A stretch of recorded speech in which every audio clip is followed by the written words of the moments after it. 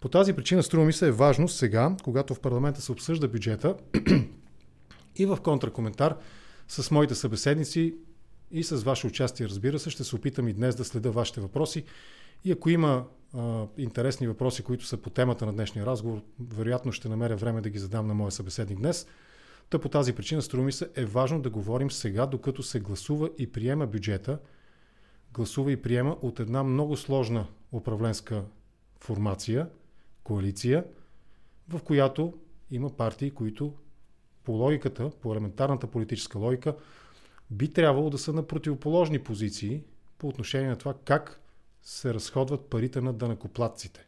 Не парите на държавата, а парите на всеки един от вас, който работи, и един значително голям процент от парите му отиват в държавата, отиват в държавния бюджет. Горе-долу това е рамката, в която с днешния ми събеседник, бившия финансов министър, икономиста Симеон Дянков, ще говорим. Сега ще го добавя към разговора, за да започнем с него разговора. Ето го, здравейте, добър вечер. Добър вечер, Асен, и на вашите зрители и слушатели. Добър вечер от Вашингтон, където все още е ден, разбира се, виждате слънцето. Да, ден е наистина. Аз благодаря за това, че приехте поканата. Пътувате от Калифорния към Вашингтон. В момента вече сте във Вашингтон. Да започнем от там. Какъв пример може да бъде даден? Ето по темата, да речем, за мен е интересен въпрос с местните данъци в Калифорния. Какво може да бъде дадено като пример, положителен вероятно, и нещо, което българските избиратели и граждани биха възприели? Наистина, тази сутрин се завърнах от Калифорния. Големия ми син, за моя радост, и негова, почва работа там, в една от големите технологични компании. Това беше повода. Коя е тя? Ние нямаме проблем да споменаваме. Аз нямам проблем. Коя е компанията, ако не е тайна, разбира се? Амазон е компанията, той е инженер, така че току-що завърши и това му е първата работата, затова се радваме и той и аз, цялото семейство. Но заради това бяхме няколко дни в Калифорния, и като спомена Асен какво може да се научи от Калифорния и въобще от Съединените щати, тук всъщност има доста по-голяма децентрализация на бюджета, отколкото в България и като цяло в повечето от Европа. В смисъл такъв, че всеки щат, грубо казано, си запазва основната част от данък добавена стойност. Тук е малко по-различен данък, но същата идея. VAT, така наречения VAT. Точно така, я запазва на местно ниво. И вече от този данък всеки щат може да си прави собствени политики в много направления. Например, това, което ми направи впечатление в Калифорния, знаете, цените на енергията, на тока и в България, и в Европа, и навсякъде по света напоследък се увеличават. Калифорния го е решила този въпрос. Те имат всъщност не дефицит, доста голям излишък за миналата година и общо взето са направили безплатно използването на ток от домакинствата. Ето това е един пример за използване на местни данъци за конкретна политика, да се намали тежестта върху домакинствата в Калифорния.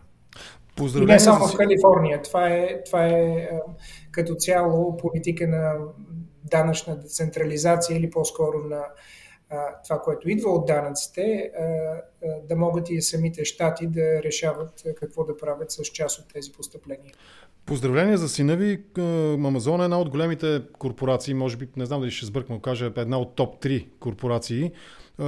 Знаем всички за големия проблем на Джеф Безос, който не може да си приводни яхтата в Ротердам, да се налага да бъде демонтиран един старинен мост. Там има така обществени брожения по този въпрос. Обаче аз започвам леко да изпадам в един дисонанс, нека го кажем така. Вие сте финансов министър, дясно мислиш политически и давате за пример Калифорния, която е, може би, един от политическите центрове на демократите, нали, по гласуване и по профил на избирателите, но давате за пример това, че там тока е безплатен. Това не е ли? Има ли безплатен обяд изобщо? В смисъл, обяснете го. Просто давах пример на това как ако бюджета върви на излишък, аз започнах с това, няма дефицит, имат излишък. Съвсем различно е, ако имаш дефицит и тогава раздаваш и казваш, че това това е добре за хората, ще стигнем и до българския бюджет, защото тогава си в ситуация, където ги няма парите и ти продължаваш да ги раздаваш. Случая в Калифорния, който е различен от много други щати в Америка, че те всъщност имат голям излишък и те използват този излишък. Това все пак го е решил местната власт, местния конгрес, за тази политика за тази година. За следващата година може да е друго, примерно инфраструктурни обекти, но просто давам пример как местни политики се правят от различните щати, което в България в момента не е така. В България затова всъщност ние гледаме в бюджета толкова внимателно, защото един вид днес и следващата седмица се решава финансовото положение не само на държавата, на всяка община, на всеки град, на всяко село в България. Толкова сме централизирани. Да останем още малко на децентрализацията. В България, доколкото аз съм запознат с тази част от бюджета, местните общини, и това е и част от политическия разговор в момента, дори се чуват реплики за едва ли не рекет. Толкова е силна централизацията, че непослушните или политически неправилните кметове биват рекетирани от централната власт именно през делегираните бюджети. Амазон, казвате в Калифорния, част от приходите на тази корпорация оставят на местно ниво. Защо българските политици и тези, които имат ресурса, държали са през годините и законодателния и властовия ресурс в ръцете си, на инструментите са държали на властта в ръцете си, защо нищо не се прави и в този бюджет също ми се струва, че е пропуснат този момент да се работи за децентрализация. Какъв е проблема? Какъв е не проблема? Какъв е начинът да бъде решен този въпрос? На ниво закони, които регулират данъчната сфера в България, или на ниво закон за централния бюджет, и защо не се прави в крайна сметка? Самата законова база е сравнително лесна да се промени, просто трябва една допълнителна част, която казва, че еди какъв си процент, знаете, че като цяло ДДС в България около 20%, може да се каже примерно 2%, имало е такива предложения във времето, 2% от тези 20% да остават в местната власт, в смисъл да остават в случая в общините, не в областите в България, в общините. Това е обсъждано много време и даже по наше време споменахте 2009 година, когато ние влязохме на власт.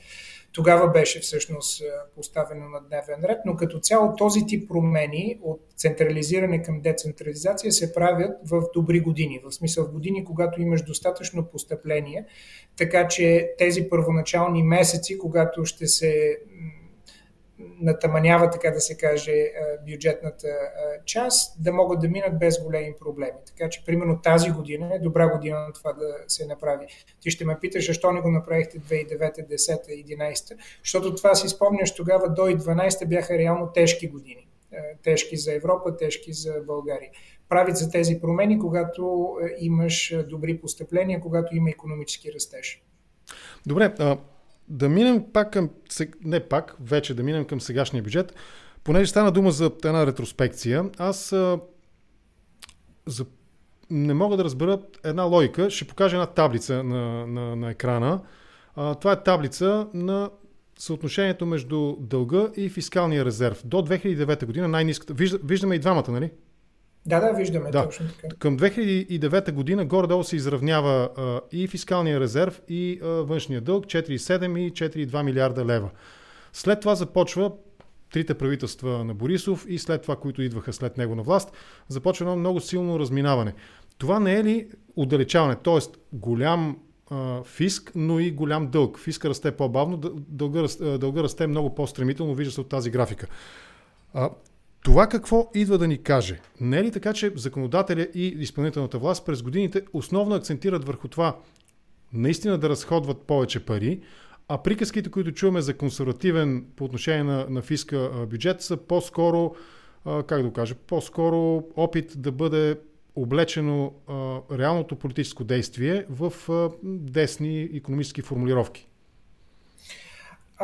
Всъщност от тази графика наистина нашите зрители могат първо да видят напоследък колко се увеличава тази разлика. Не, тя е до 2016. Нямам за последните 2-3 години нямам графика, но как се казва, тенденцията е еднаква. Да.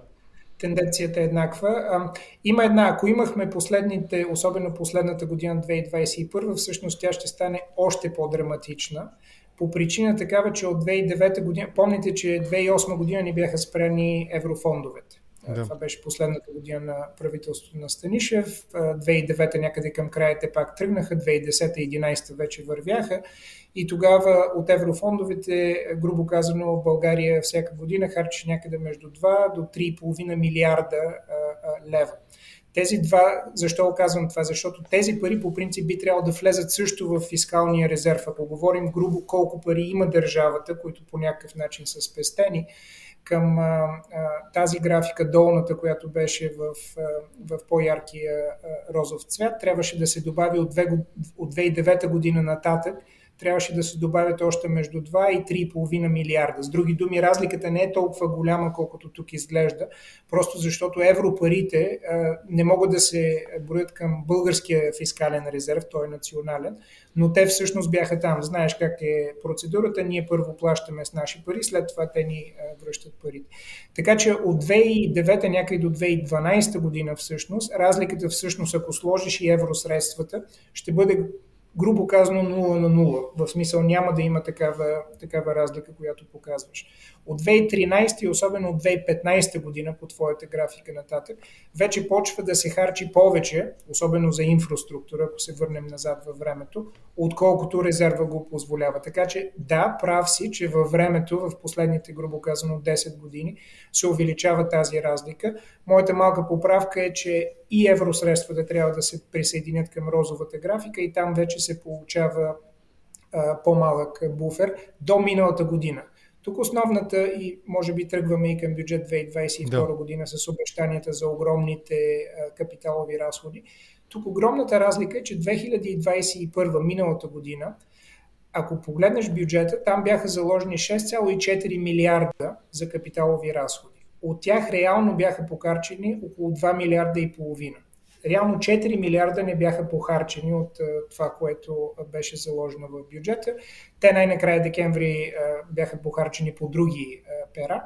Но сега като говорим за 8,2 милиарда, които са капиталовите разходи заложени в 2022 година бюджета и хората казват, това е бюджет на огромни инвестиции. Аз имам две резерви към това. Първо, да не забравяме, че миналата година всъщност бяха похарчени едва 1/3 от разходите, които бяха заложени в бюджет. И ти можеш да кажеш така е, защото те искаха да спрат проекти като магистрала Хемус, заради съмнение за корупция, за други причини. Нали? Там вече е друга темата. Но просто ние тръгваме с много ниска база. И като кажеш от тая база 2,5 милиарда за миналата година, че сега ще харчим 8,2 милиарда тази година, много трудно може да стане. Просто как си го представяме така, изведнъж всички тези фирми, които са били замразени близо година, да тръгнат да работят. Така че според мен и половината от това, ако се изхарчи, около 4 милиарда тази година за капиталови разходи, ще е успех, което означава, че пак 4 милиарда в края на годината ще останат да се харчат за нещо друго. Пак влизаме в тази процедура, където финансовия министър на централно ниво или правителството по-скоро ще реши как да харчи разходи, които парламента не е решил. Добре, ако още малко поговорим за това, айде пак общото да обсъдим.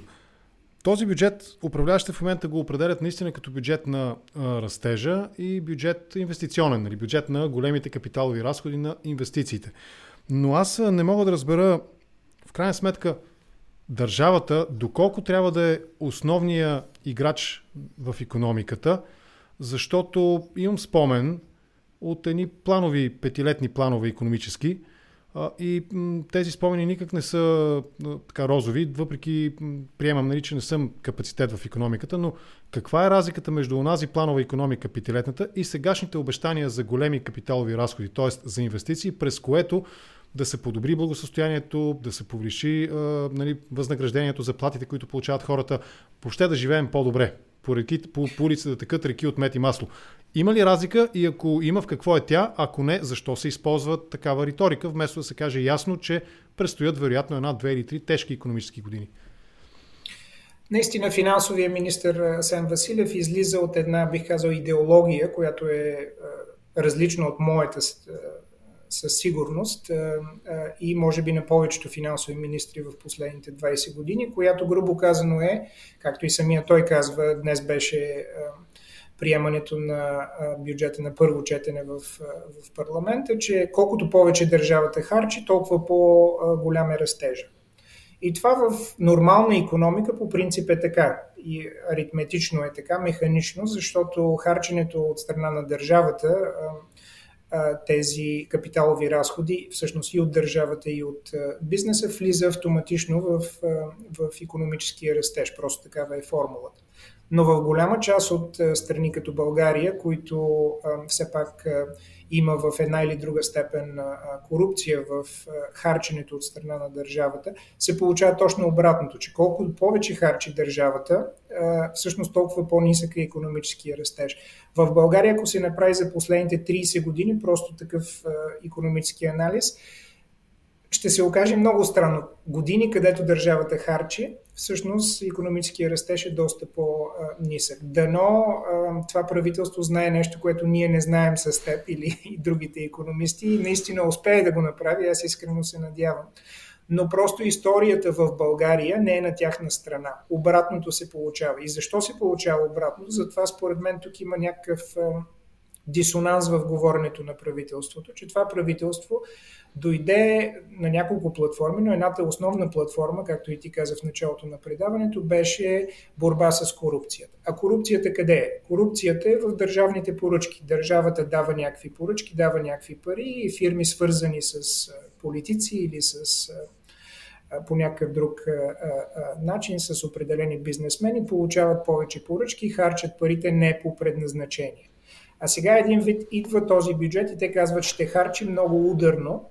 Тогава идва въпроса, а корупцията къде е? Изчистили ли сте я за 2 месеца? И ако не сте, всъщност ще се получи така, че корупцията се захранва още повече от това правителство.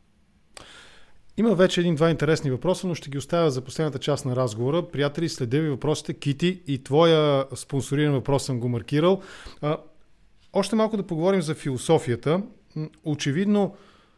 Очевидно заявката на господин Петков, че с десни средства ще гони леви резултати, очевидно по този начин я виждаме реализирана през този бюджет. Но освен на капиталовите разходи, освен инвестициите, както ги наричат, не точно ефемистично, но с други думи, иносказателно да използвам руската думичка, има предвидени големи разходи, свързани с помощите. Доколко това е адекватна мярка? Вече сериозно се оспорват мерките, свързани не само в България, доколкото следа и международните информационни потоци и източници, мерките свързани с пандемията и така нататък. Доколко е адекватно, примерно, перата свързани с семейни помощи, една много интересна заявка, която ни връща към разговора за децентрализираните бюджети, строеж на безплатни детски градини и строеж на нови детски градини в страната. От една страна, този бюджет наистина има много сериозен социален вектор, да не кажем така ляв профил политически. От друга страна, отново намираме потвърждение за това, че децентрализацията не е сред акцента на управляващите сега, именно през тези 2 показателя. Така ли е или бъркам? Определено си прав за този момент. Да не забравяме, че все пак това правителство е на власт само от около 2 месеца и те вече са обявили, което е много нестандартен подход, всъщност за първи път в историята на България, че ще има актуализация на бюджета в средата на годината и в тази актуализация, което е само след 4 месеца. Юни месец. Юни месец. В тази актуализация те ще обявят по-големите си политики. Което за мен е плашещо, да не имаме време да стигнем до там, защото ти от сега, ако не ги знаеш политиките, този бюджет реално ще стане някъде март месец, ще влезе официално. В сила, да. И всъщност ти оставаш с 3 месеца да си направиш политиките. Ако до сега не ги знаеш, как ще правиш пак бюджет, но това да го оставим малко за по-нататък. Може би тогава в актуализирания бюджет, за да отговоря на твоя въпрос, ще видим по-сериозна заявка за някакво ново виждане на социалните политики. В момента това, което се прави, което е порочна според мен практика, но тя се използваше в последната година на постоянното правителство на ГЕРБ. След това и двете временни правителства използваха също. Където има някакъв натиск социален, се дават повече пари. За пенсионерите се дават повече пари, за майките се дават повече пари за други социални групи, което самото даване по принцип е правилно, аз бих казал. Но колко се дава и в какъв аспект това е във времето разчетено, за мен това не е, такива сметки не са правени. Така става, че един вид колкото повече даваш, още повече трябва да даваш, защото ти подхранваш инфлацията. За мен инфлацията е проблем номер едно. Имаме много проблеми да решаваме, но проблем номер едно в България в финансов план тази година, защото се получава така, че това правителство има тежка външна ситуация, където на световно ниво инфлацията се увеличава и те на всичко отгоре продължават да подклаждат тази инфлация с тези, бих казал, половинчати социални мерки и с мораториума върху цените на енергията. Пак да нали остане... така, разбираш, да, просто да разбираш, че примерно в края на миналата година министъра на образованието, много уважаван световно учен, обяви, че ще се дават повече пари на учителите, мисля, че беше 13,5%. И това звучи като огромно увеличение, нали? Всички си казахме тогава, прекрасно. Ако обаче сметнеш коя е малката кошница за потребления, които са главно храни, транспорт, енергия и така нататък, тя за миналата година порасна някъде с около 14,2% според нашия статистически институт. И излиза всъщност, че това увеличение намалява в реално отношение заплатите на учителите, така че трябва да се даде още. Някакси сметките не излизат на този етап. Аз се замислих в каква посока да продължим, но нека да останем още малко на конкретните параметри на бюджета. Залага се повишаване на минималната работна заплата и повишаване на максималния МОД, максималния осигурителен данък. Това не е ли първото, минималната работна заплата? Доколко ефективно е, и включително и като човек работил като финансов министър, доколко ефективно е това средство за борба с сивата икономика? И втория въпрос в тази връзка е, това не е ли просто един начин да се вкарат повече пари в бюджета през данъците? Аз бих казал, че не е особено ефективен начин да се бори сивата икономика, защото колкото повече се увеличава минималната работна заплата, толкова повече работодателите имат интерес въобще да не са официално, да не плащат официално на техните служители, а изцяло да минат в неформален курс на плащане.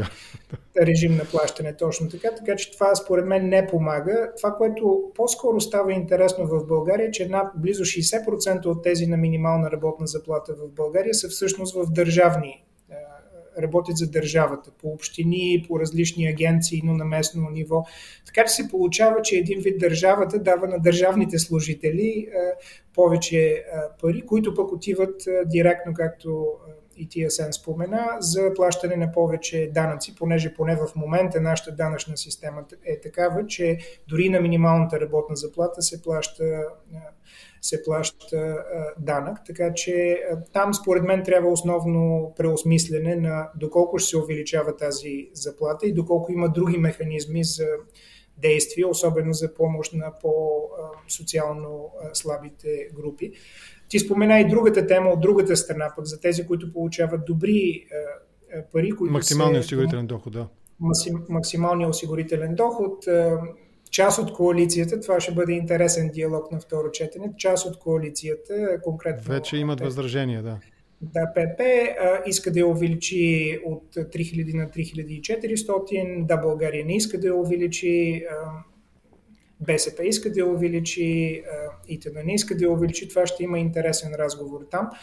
Според мен, аз като икономист бих казал, че понеже отдолу, в смисъл за минималната работна заплата, продължаваме да плащаме данъци, би трябвало и отгоре да няма такъв нисък праг. В смисъл, аз съм за увеличението на този етап, просто по симетрия. Не, че икономически можем да говорим дали прави смисъл или не, но в момента така е организирана данъчната система на България, че както си плащат тези, които имат по-малки доходи, така би трябвало да плащат и тези, които имат по-високи доходи. Така че тук по-скоро аз съм с финансовия министър и с правителство да се увеличи. Но основната тема, която ти засягаш, по какъв начин социалните, по-слабите социални групи, особено в ситуация на висока инфлация в България и миналата година и тази година, ето сега, буквално днес Европейската комисия обяви инфлация за очакванията си за инфлация в България, които са грубо казано 2 пъти над това, което бяха обявили септември месец миналата година. Там трябват нови социални политики или те ще излезат в актуализацията на бюджета. До някъде се надявам, но до някъде се опасявам, че това ще излезе с огромна друга част на харченията и внезапно дефицита ще е много по-голям, отколкото ние сега го виждаме. Да, това беше въпросът ми.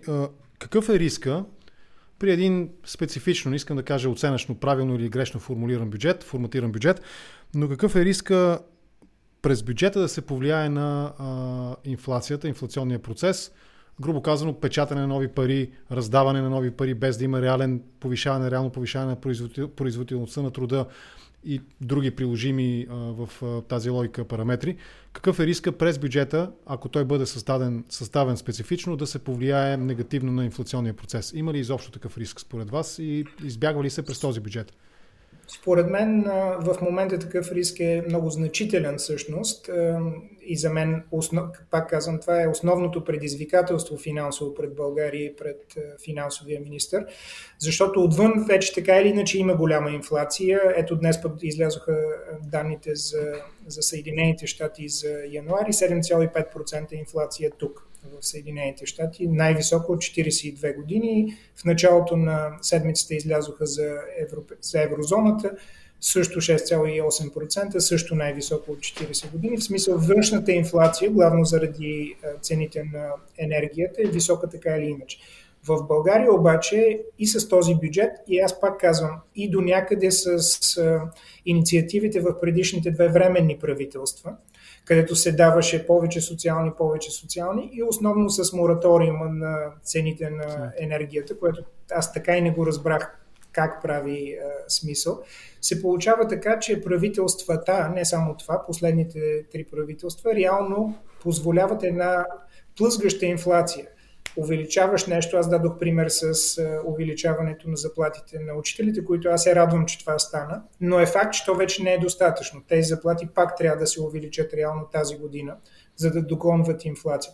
И като го правиш това постоянно, като нямаш истинска пенсионна реформа, истинска социална реформа, реално ти само подклаждаш инфлацията и аз очаквам, че както и Европейската комисия днес каза в тяхното съобщение, че инфлацията ще е значително над това, което правителство в момента залага в този бюджет. Някъде ще е между 7-8%, което вече е причина за притеснение, особено за тези, които имат по-малки доходи в България. Още нещо има, което сякаш се разминава в оценката на нашите политици и икономисти и европейски и световни институции. Това е ръста. Ако Българската народна банка дава 3,6%, Организацията за икономическо развитие и сътрудничество дава 4,2%, Световната банка към януари дава 3,8%, агенцията Fitch 3,7%, Европейската комисия 3,7%, Министерство на финансите, господин Василев, вашия колега, залага 4,8%. Върху цялото БВП това са милиард и почти половина лева. Не е малка разликата. На какво се дължи тази разлика? Кой смята грешно? Аз всъщност тук, макар че смятам, че инфлацията ще е доста по-голяма от това, което се залага в бюджета, всъщност тук съм по-скоро на страната на финансовото министерство и смятам, че бюджета ще ни изненада приятно, икономическия ръст ще ни изненада приятно и ще е по-близо до това, което финансовия министър казва. Не заради сегашните обяви в парламента, че това е бюджет на растежа и на големите инвестиции, вече това говорихме, че аз имам резерви там, а просто заради инерцията от миналата година. Защото, както споменахме, миналата година реално имаше много малки инвестиции и от бизнеса, и от правителството. И дори част от тези инвестиции, които правителството сега обяви да се състоят, дори бизнеса с малко по-бързо да тръгне, а имаме такива възможности, смятам, че един икономически ръст до 5% е възможен. Но ние макроикономистите гледаме по-скоро разликата между инфлация и ръст. И като кажеш 5% ръст, това е радващо и наистина има повод да се радваме. Но ако имаш 7% инфлация... Ако имаш 7% инфлация, ти реално, ако си обикновеното домакинство, аз го гледам от гледна точка като домакинство, ти реално си загубил 2%.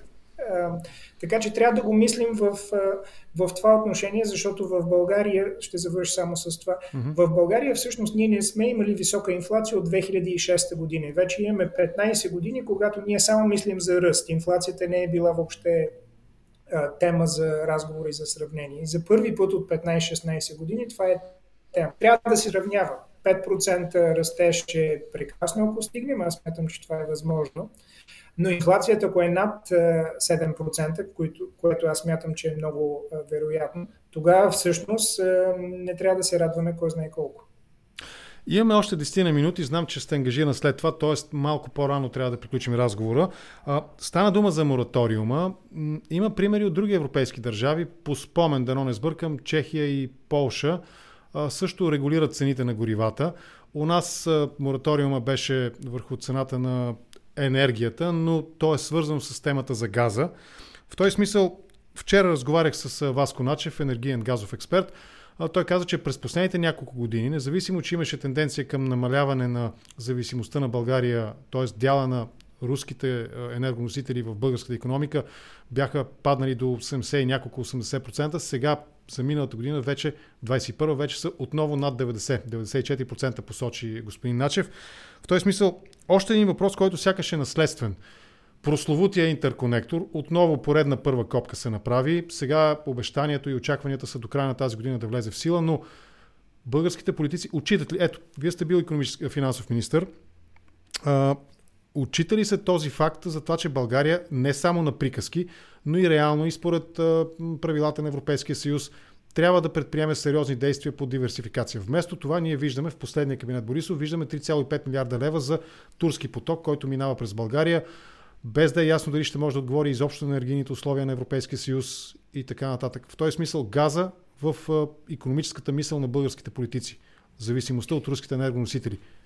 Нищо съществено аз не виждам да се прави. Чувам, но не виждам да се прави. Първо, данните, които ти току-що изнеса, точно така. Докато в последните 3-4 години беше спаднало от много високо ниво нивото на зависимост от руски газ, от миналата година той е вече близо 95%, 93,8%. Много голяма цифра и ние сме всъщност заедно с Латвия, Финландия, Словакия, една от малкото, може би 5 до 7 страни в Европа, които толкова зависим от руски газ. Това е едната тема.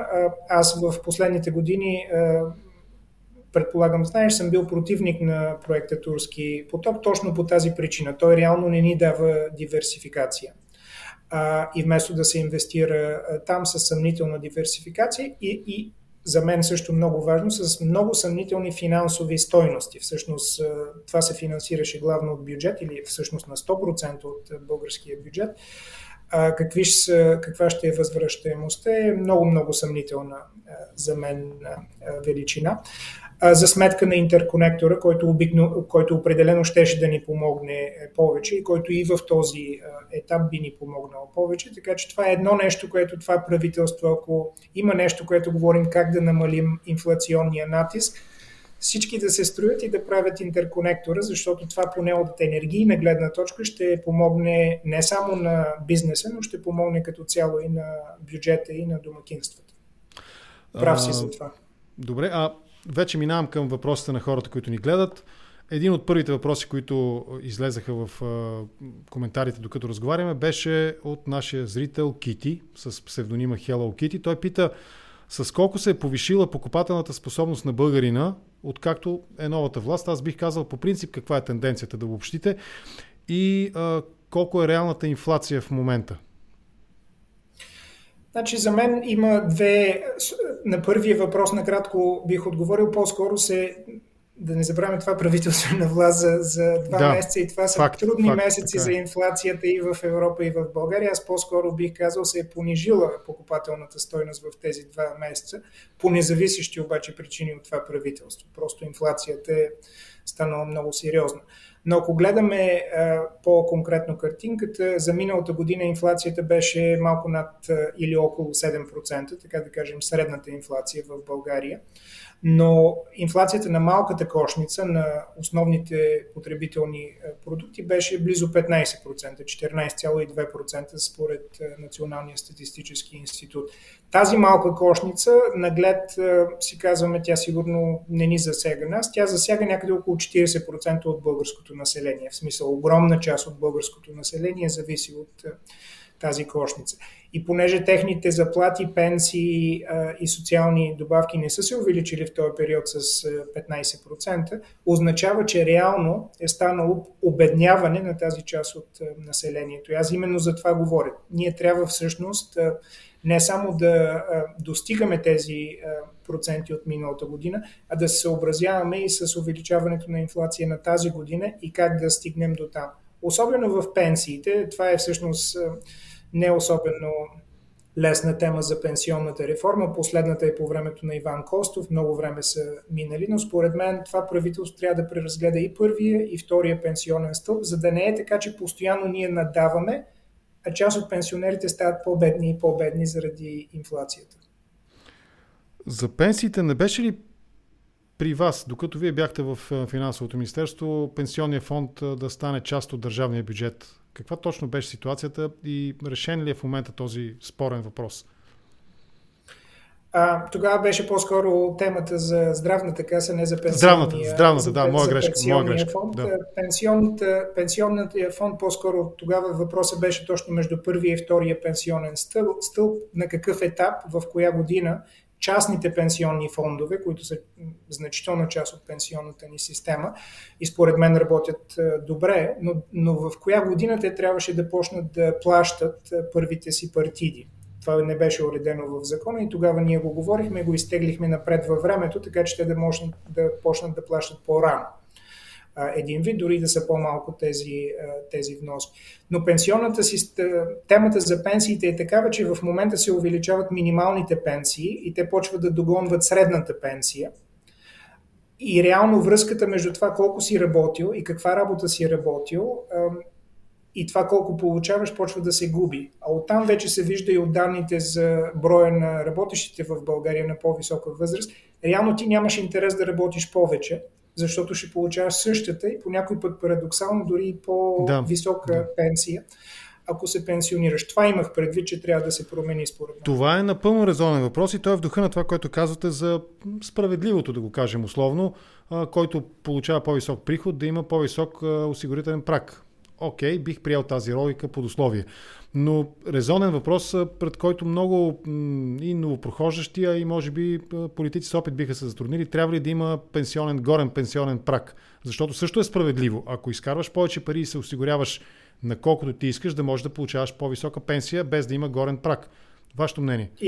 Съм съгласен за това. Не би трябвало да има по-горен праг, защото ти почваш тогава да даваш такива стимули, че да не работиш повече, да не помагаш повече на не само на себе си, но и на българската икономика. И това е особено в период, в който виждате демографската картина в България. Населението намалява, трябват и повече хора, които да работят по-дълго време. А това може да се случи точно ако им дадем повече стимули, те да работят дори на тези по-високи заплати, оттам да получават по-високи пенсии. Така че ако трябва да обобщим, аз по принцип съм противник на различните прагове. Колкото да се работи, да е справедливо и долу, и от горната част, те хем да плащат повече осигуровки, но да си получават и по-високите пенсии. Добре. Първият спонсориран въпрос е от Кити. Този път няма да му сбъркам името. Той попитайте господин Дянков да сподели дали е възможно да правим пари, като използваме финансовата система или с други думи дългът да работи за нас и да е честен, казва той. Аз разбирам въпроса, наистина. Може ли да взимаме заеми и да живеем по-добре и да имаме по-добро благосъстояние? Аз, знаете, от работата ми в България не съм привърженик на взимането на заеми и гледах тогава да балансираме бюджета и всъщност успяхме в 2012 година да балансираме и в тежка година. От тогава не сме успели така. Това правителство има друга политика, друга визия. както вече говорихме. Според мен, рано или късно, взимането на по-високи заеми стигат обратно до държавата и до данъкоплатеца и ние всъщност си ги връщаме. Може би не точно ние сега, но ние след време и особено следващото поколение. И точно затова не съм привърженик на взимането на заеми. По-скоро трябва да се мисли кои са парите, които държавата може успешно да харчи, и това не са във всички сектори, които увеличават производителността на труда до толкова, доколкото хем инфлацията да може да се бори успешно, хем да се дигат доходите по този начин, от гледна точка на производителността. Това всъщност е темата, която на мен ми липсва всъщност в този бюджет. Говорим постоянно колко да харчим и дали трябва или да не трябва, а не говорим по темата къде като харчим се увеличава производителността на труда, а оттам и доходите. Това ми липсва за сега. Добре, един въпрос, който е свързан с криптовалутите. Имате ли вие инвестиции в криптовалути и може ли криптовалутите да бъдат ключ за решението на въпроса с корупцията и инфлацията? Аз лично нямам такива инвестиции, просто защото в работата ми в London School of Economics, като част от финансовата група там, подписваме задължение, като работим с Bank of England, тяхната централна банка, че нямаме възможност в определени инвестиции. Така че аз лично нямам, но имам много приятели, които имат. Следя, правя анализ на този сектор, много интересен сектор. И накратко отговор е да. Ако има някакъв начин, според мен, където по-малки икономики с консервативна финансова политика, фискална политика като България, където могат бързо да влезат в един иновативен сектор, това са точно криптовалутите. Където според мен може да се направи за кратко време много, особено защото то до голяма степен е свързано и с това има ли определена страна добър IT сектор, който в България имаме, така че да разбираме какво правим, грубо казано, и в частния сектор, и в публичния. От тази гледна точка, това за мен е едно от бъдещите хубави възможности пред България. И като индивидуални инвестиции, но и като публична, ако искате, инвестиция.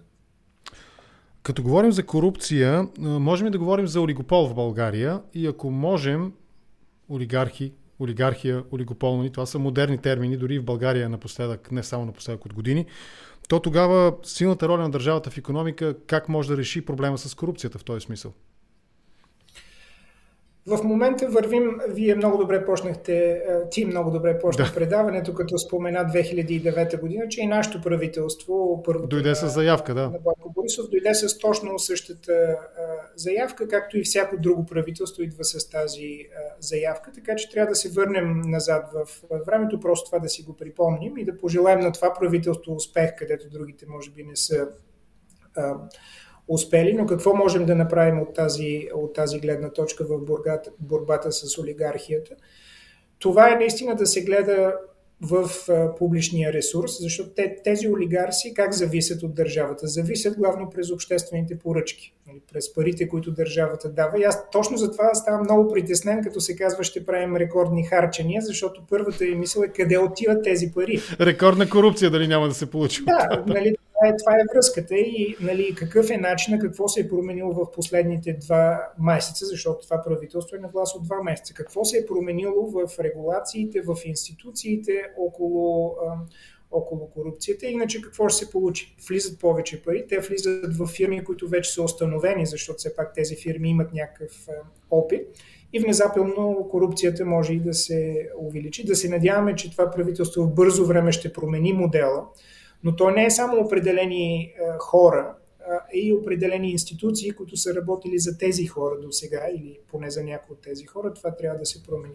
Но да, имаме такава порочна система в България, имаме от дълго време, знаем си я, дано този път успеем нещо да направим, но не е само с конкретни хора, трябва и институциите да се променят. Последният зрителски въпрос, за съжаление, наистина ще трябва да прекъснем. Имате ангажименти след това, при вас е по средата на деня горе-долу, при нас вече свършва деня. Въпросът е какво мислите за въвеждането на диференцирана минимална работна заплата по области? Икономическа ерес ли е това или би могло да е положителен инструмент?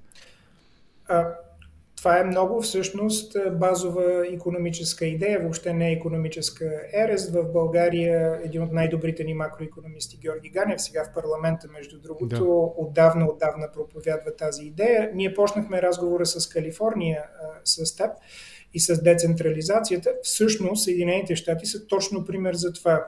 В Калифорния, по-богат щат, минималната, това е на час, говоря в момента, минималното заплащане на час по калифорнийски закон, така да се каже, е 17,50 цента. $17.50, значи около 25-26 лева на час става въпрос в момента. Ако отидеш в по-беден щат, защото ние с кола пътувахме, да минахме много щати, ако минеш в по-беден щат като Айова, да кажем, там е около $9 или всъщност наполовина. Така че това, което ние го говорим в България, дали е ерес или не, в Съединените щати си е точно така. Всеки щат си определя минималната работна заплата. Това по принцип в икономиката е доказано, че е добра идея. В България дали може да мине, стига до темата, която с теб почнахме, че трябва като цяло децентрализация. Ако нямаш децентрализация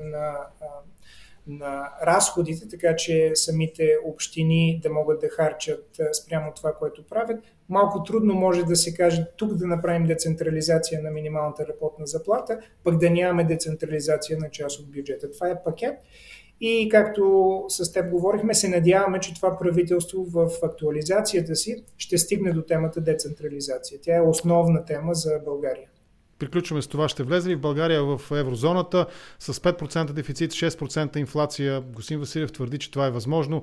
Аз бих добавил и плосък данък, независимо, че няма изискване в Европейския съюз за уравновиловка и изравняване на данъчната ставка. Все пак този разговор е валиден, политически адекватен. Тези три условия – дефицит, инфлация и плосък данък. България ще влезе ли в еврозоната? И с това приключваме за днес. Ще влезем, въпросът е кога. Вече ни е обещано, вече сме в чакалнята, но ако се погледне опита на предишните държави, първо те се готвят за влизане, след като приемат поканата, средно по 2,5 години. Средно казвам, което означава, че влизането ни януари 2024 година е под много сериозен въпрос. Бих казал почти невъзможно вече от тая гледна точка, защото междувременно ние загубихме миналата година и финансовото министерство и БНБ не направи конкретни крачки нататък. Така че да, аз съм убеден, че ще влезем в еврозоната. Ще стане ли януари 2024 година? Много съмнително.